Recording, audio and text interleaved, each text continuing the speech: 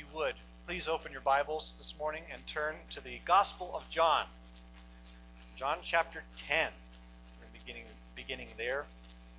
And as you turn there, I want to read to you a quote that I found from a shepherd. And this shepherd, Philip Keller, wrote a book called A Shepherd Looks at Psalm 23. And he records this story of him being a shepherd and of a neighbor shepherd. And he says, the tenant sheepman on the farm next to my first ranch was the most indifferent manager I had ever met. He was not concerned about the condition of his sheep. His land was neglected. He gave little or no time to his flock, letting them pretty well forage for themselves as best they could. They fell prey to dogs, cougars, and rustlers. Every year these poor creatures were forced to gnaw away at bare brown fields and impoverished pastures. I can still see them standing at the fence, huddled sadly in little knots, staring wistfully through the wires at the rich pastures on the other side. He ignored their needs. He couldn't care less. Why should he? They were just sheep, fit only for the slaughterhouse. Then he says this, I never looked at those poor sheep without an acute awareness that this was a precise picture of those wretched old taskmasters, sin and Satan, on their derelict ranch, scoffing at the plight of those within their power. See, what Philip Keller recognized is that these sheep needed a better shepherd, a good shepherd. And the Bible we hold in our hands today says a lot about sheep and who they are and what they need. And one of the most frequent things that it says about sheep is that actually we are the sheep God's talking about. And we need a shepherd, a good one. And that's our question today. Do you know the good shepherd? Would you stand with me as we read God's word in John chapter 10, beginning in verse 1?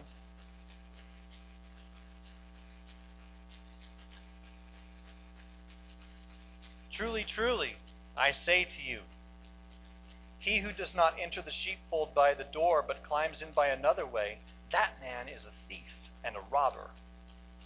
But he who enters by the door is the shepherd of the sheep. To him the gatekeeper opens. The sheep hear his voice, and he calls his own sheep by name and leads them out. When he has brought out all his own, he goes before them, and the sheep follow him, for they know his voice. A stranger they will not follow, but they will flee from him, for they do not know the voice of strangers. This figure of speech Jesus used with them, but they did not understand what he was saying to them. So Jesus again said to them, Truly, truly, I say to you, I am the door of the sheep. All who came before me are thieves and robbers, but the sheep did not listen to them. I am the door. If anyone enters by me, he will be saved and go in and out and find pasture. The thief comes only to steal and kill and destroy. I came that they may have life and have it abundantly. I am the good shepherd. The good shepherd lays down his life for the sheep. He who is a hired hand and not a shepherd, who does not own the sheep, sees the wolf coming and leaves the sheep and flees, and the wolf snatches them and scatters them. He flees because he is a hired hand and cares nothing for the sheep. I am the good shepherd. I know my own, and my own know me, just as the Father knows me, and I know the Father, and I lay down my life for the sheep. And I have other sheep that are not of this fold. I must bring them also, and they will listen to my voice. So there will be one flock, one shepherd. For this reason the Father loves me, because I lay down my life that I may take it up again. No one takes it from me, but I lay it down of my own accord. I have authority to lay it down, and I have authority to take it up again. This charge I have received from my Father. You may have a seat.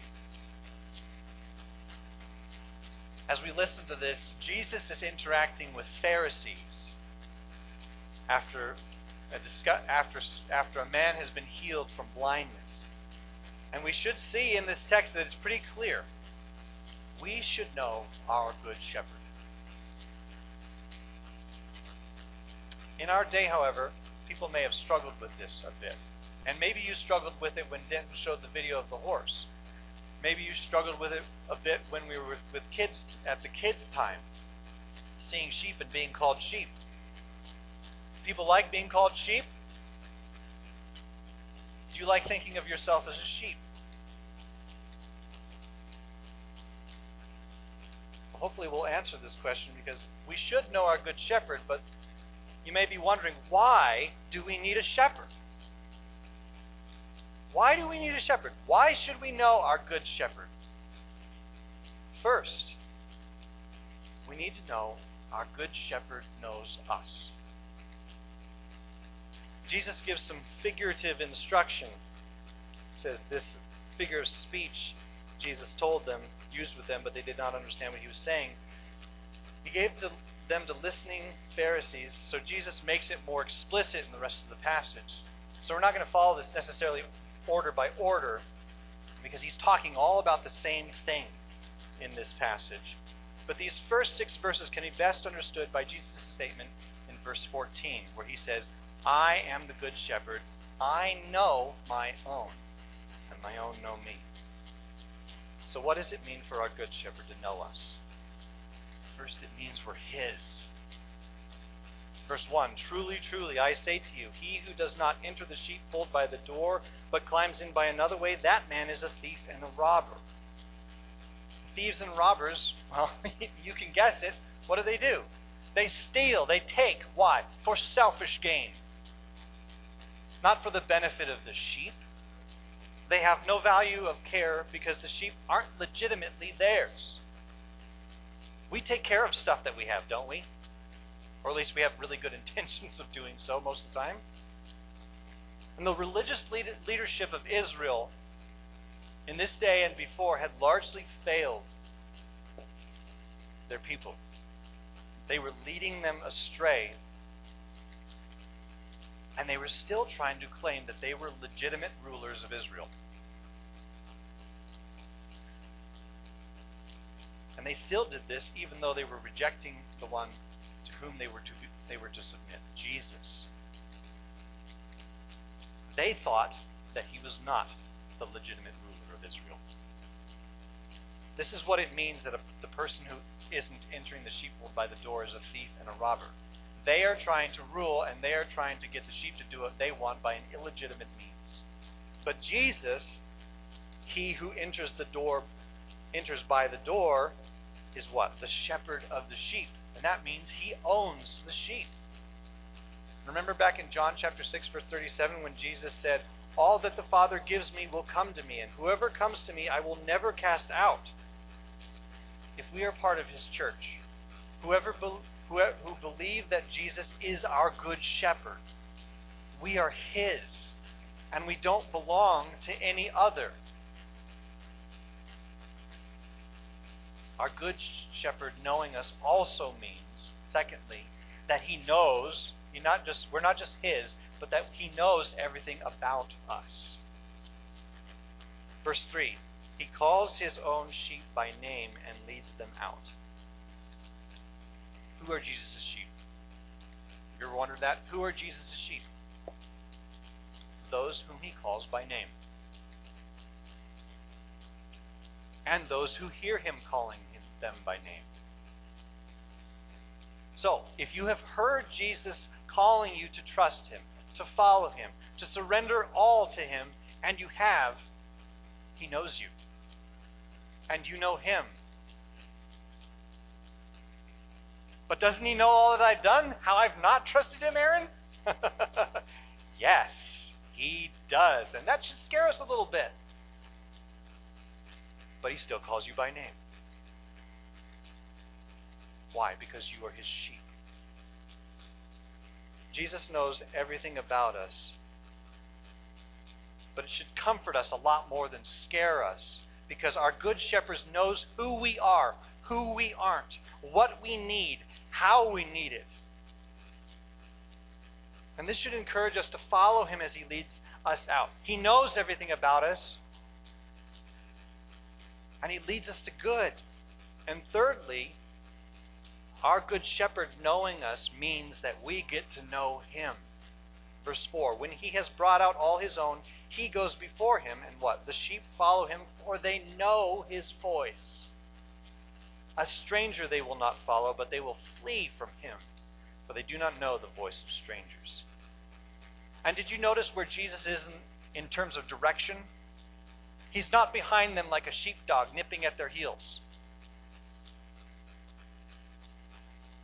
He goes ahead of us and calls us along. This is how Jesus makes disciples of us. We follow him where he has gone, where he leads, and we listen to him as he calls. But to the Pharisees, they don't know his voice. And John says it kind of ironically. He says, verse 6, this figure of speech Jesus used with them, but they did not understand what he was saying to them. Why didn't they understand? It wasn't because they were dense people. They were not of Jesus' flock. His sheep know his voice. And they follow him, even if we don't get everything right away. I know some of you have been reading through the New Testament with us this fall.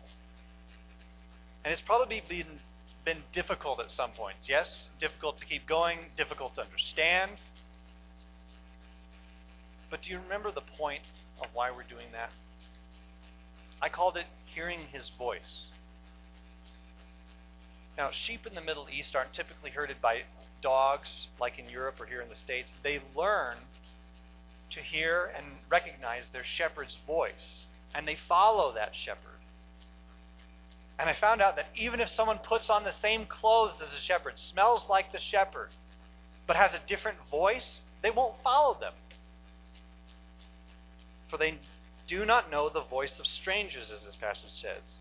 But when the true shepherd calls them, what? They follow him. And we get to know him. We get to know who he is. We get to hear his voice and know that it's him through what? Through his word. He doesn't give this to us as the big exercise to-do list of you've accomplished something when you're a Christian having read the Bible. No, he gives this to us so that we can understand what his voice sounds like. Here, he is the good shepherd who knows us, and we get to know him. We should know our good shepherd. Well, why else should we know our good shepherd? He not only knows us, secondly, our good shepherd protects us. They don't understand, so Jesus said to them again, verse 7, truly, truly, I say to you, I am the door of the sheep. Wait. Jesus is mixing metaphors, but they're all metaphors that are designed to present a big picture, to point to the same thing. He's the shepherd of the sheep, but he's also the door of the sheep, our good shepherd who protects us. So what does our good shepherd protect us from?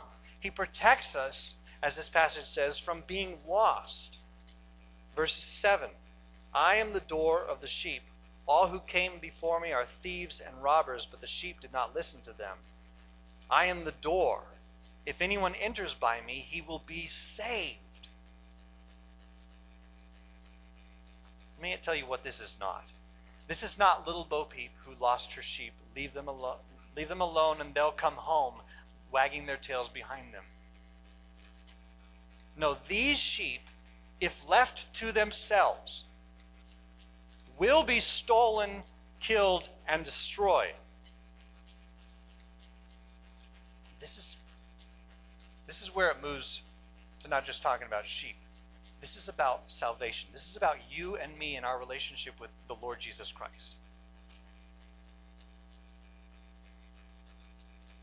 Without a good shepherd, we are in a deadly state. All have sinned and fallen short of the glory of God, Scripture says. And in so doing, we have separated ourselves from our good shepherd. And if you're familiar with sheep, as has been mentioned earlier in this service, they're not terribly bright animals and can easily get themselves into a heap of trouble. And that's where many of us hit up against a wall because we're like, wait. I'm not a sheep. I've got a head on my shoulders. I think I've got this figured out. Thank you very much. How dare you associate me with a dim-witted animal? Well, good news. God does not intend to insult our intelligence, but He does want us to have a sober picture of us. And if you have a picture in your mind of you being one who able to carry and pick yourself up by your own spiritual bootstraps, you are just confirming that you are as dim-witted as a sheep. And that you need a shepherd. I need a shepherd because on my own, I will always fulfill what Proverbs 14:12 and 16:25 says. There is a way that seems right to a man, but its end is the way to death. Proverbs had to say that twice. Sheep, people, if left to ourselves, not listening to the good shepherd, will perish. Because we'll what? We'll follow thieves and robbers. We'll be stolen.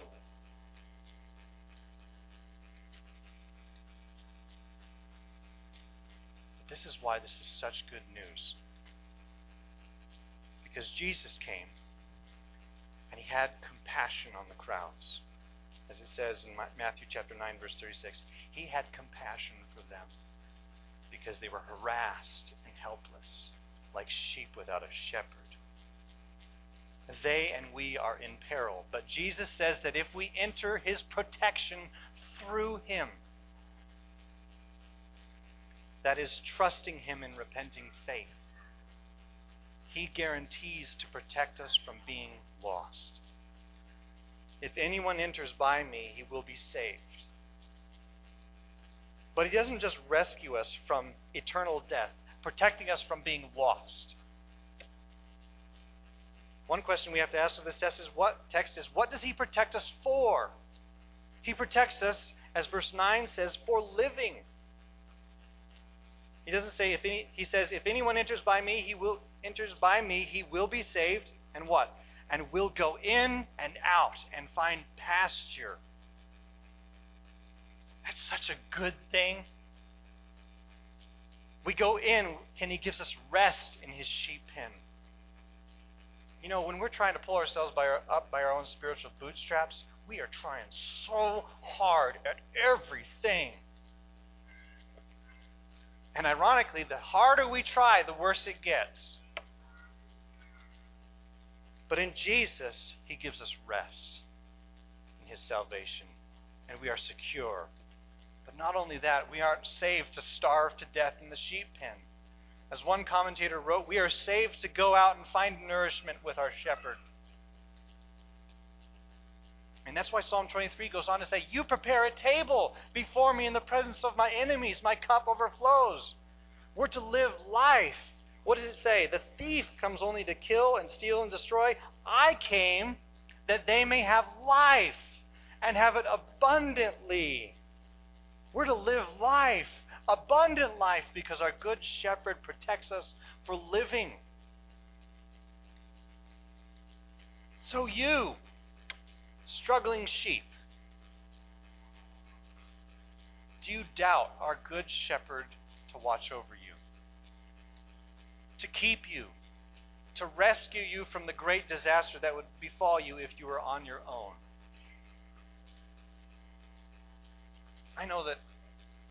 I think everybody at some point or another anybody who's a follower of Jesus struggles at some point or another to believe that Jesus will keep us when we've failed yet again. Do you believe that Jesus came to give you life and life abundantly? And that He doesn't call us good, He calls Himself good. And because He's the good shepherd, not us, we are the sheep, He saves. And He comes to give life and give it abundantly. So struggling sheep, do not disbelieve, as Jesus told a grieving family, only believe. And think about it. How could God, Jesus Christ is God, How could God, who so loved the world that he sent his Son, God in the flesh, how could he let one of his sheep perish? How could God, omniscient, let one sheep out of his sight forget where they were? It's impossible. Our God is not a losing God. He is a saving God. He is a keeping God. He is a life-giving God. We must know our good shepherd. The thief, and Jesus here means at the very least religious leaders who reject Jesus, false messiahs or teachers who ultimately reject Jesus, and it ultimately the greatest enemy of the sheep, Satan himself, comes only to steal and kill and destroy. Jesus came that we may have life and have it abundantly. So before we go on, we need to understand a little bit what that means. Free Lamborghinis for everybody, right? No.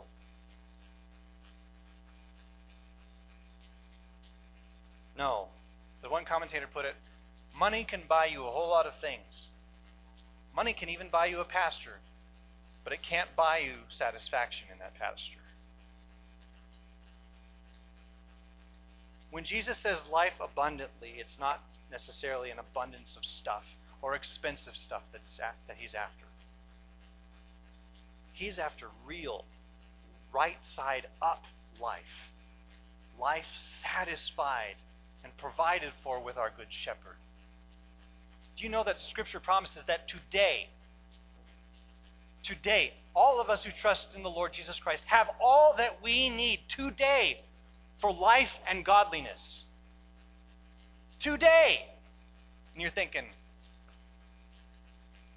well, I'm struggling financially. You have today everything you need for life and godliness. And what does Paul say? Therefore, I know how to abound and how to be brought low. I know how to face hunger and need. I can do all things through Christ who strengthens me. Today, we have all that we need for life and godliness with our good shepherd. Abundant life. And it's something that no amount of our money or our works can buy. Our good shepherd protects us. We should know our good shepherd. But living life and life abundant does have a price. It's not money. Jesus protecting his sheep, knowing his sheep, does have a cost. Us being protected does have a cost. Why should we know our good shepherd? Third, our good shepherd dies and lives for us. I came that they may have life and life abundantly. I am the good shepherd, verse 11. The good shepherd lays down his life for the sheep. And we should put brakes on here at the moment and say, okay, why does he die? Why does a good shepherd die? Why not the bad shepherds? Why does he have to die? Why must he die? First, he dies and lives to save the sheep. The good shepherd lays down his life for the sheep. He who is a hired hand and not a shepherd, who does not own the sheep, sees the wolf coming and leaves the sheep and flees. And what happens? The wolf snatches them and scatters them. He flees because he is a hired hand and cares nothing for the sheep. I am the good shepherd. I know my own, and my own know me, just as the Father knows me, and I know the Father, and I lay down my life for the sheep. We need spiritual saving. We have spiritual enemies as the people of God. as his sheep. And these enemies want to keep us from proclaiming that Jesus is the Christ, the Son of God. They want to keep us from having life in his name, abundant life. And Jesus gives the illustration that not just anyone will do to rescue the sheep from the wolf.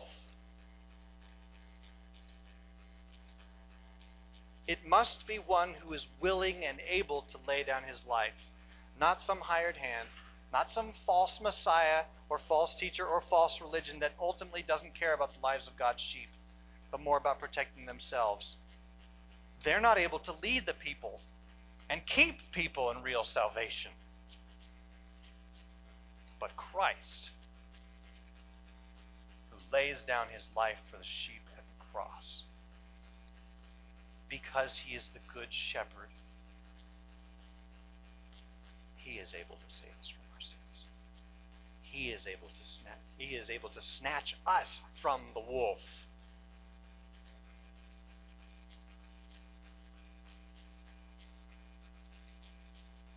Our good shepherd dies and lives to save the sheep. And secondly, he dies and lives to bring other sheep.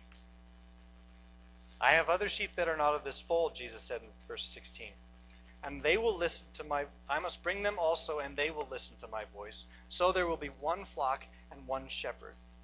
And we have been talking up to this point about this flock as though we were part of them. And in now post-resurrection, we are.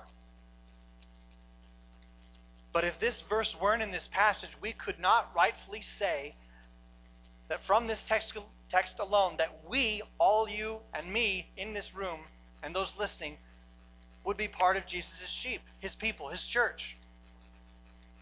The fold that he's talking about here are his sheep that come from the sheep pen of Judaism.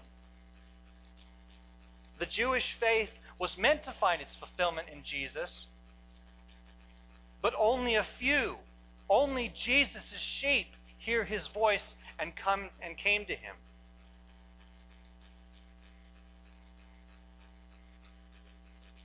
And it was within that there is good news for us. Because God always, and the people didn't get it, but God always had bigger plans than just the nation of Israel. He intended to bring what? Salvation to all nations. God promised their patriarch, Abraham, in the book of Genesis, I will bless those who bless you, and him who dishonors you I will curse, and in you all the families of the earth shall be blessed. This blessing all the families of the earth is what? Salvation, being blessed by the true Son of Abraham, Jesus the Christ, the Son of God, who came through Israel to the world. Jew and Gentile. And this is you and me. It's no longer chosen Jew over here and condemned Gentile over here. No, there is one flock, one shepherd. He dies and lives to bring other sheep. And thirdly, he dies and he lives for the sheep because the Father loves him. Verse 17. For this reason the Father loves me, because I lay down my life that I may take it up again. No one takes it from me, but I lay it down of my own accord. I have authority to lay it down, and I have authority to take it up again. This charge I have received from my Father. Bears repeating that this good shepherd is not just some really good Israelite shepherd. This is God the Son in the flesh.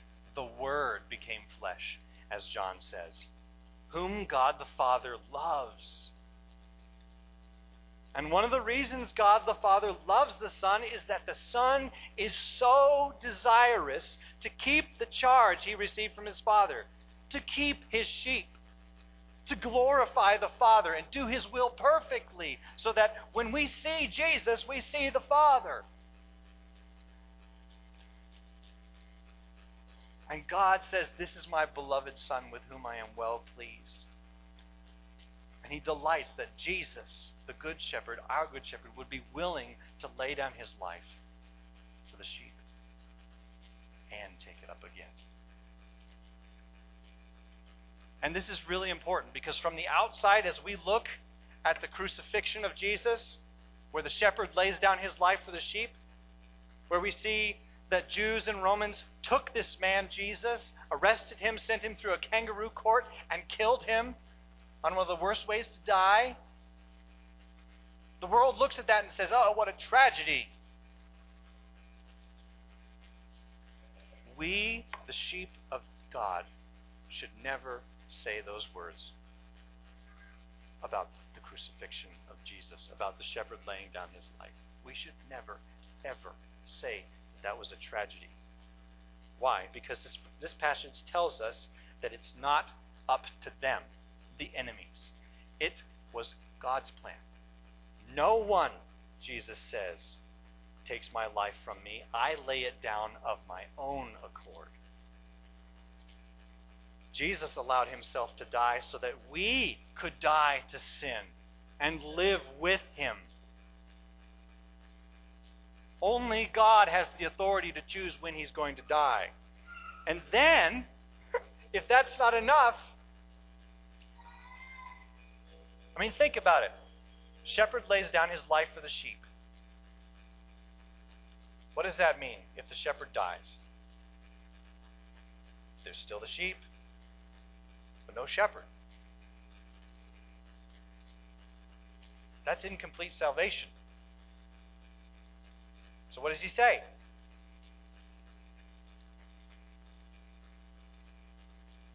I lay down my life that I may take it up again.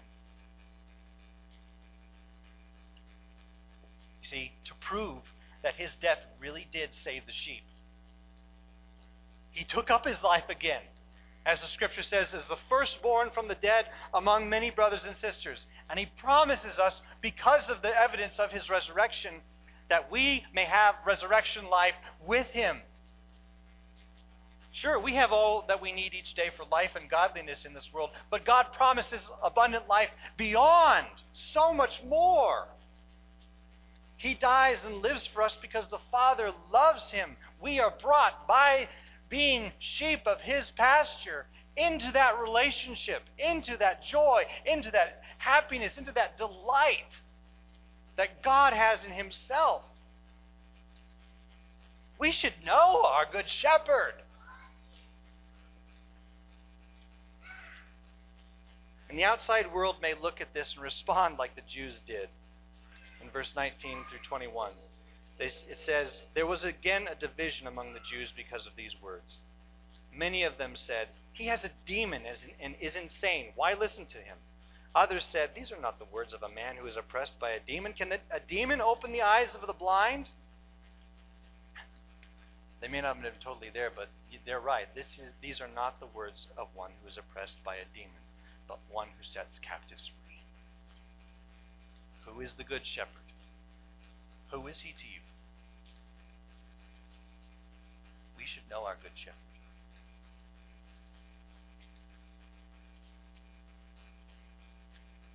I read a story once where a famous actor was giving impromptu monologues to a watching audience. And someone in the back said, because he was taking requests, someone in the back said, Psalm 23.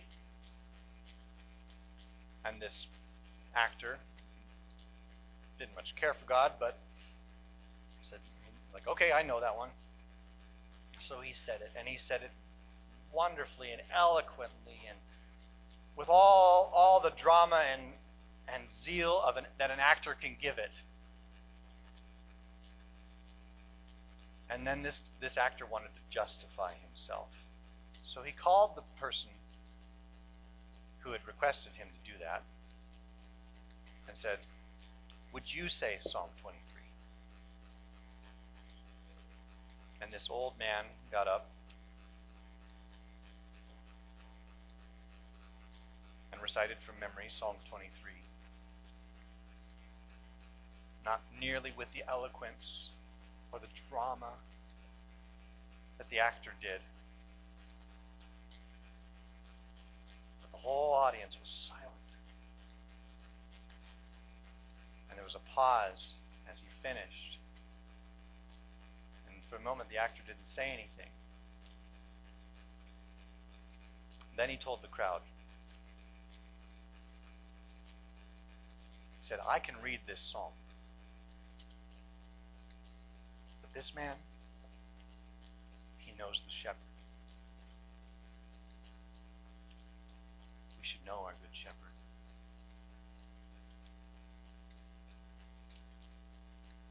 Someone who leads us,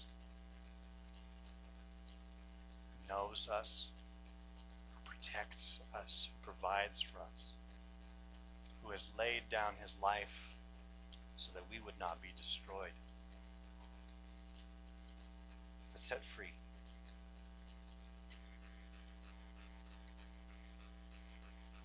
And set free to live life that he came to give, life abundantly. And we can have hope because he not only laid down his life, he took it up again. We should know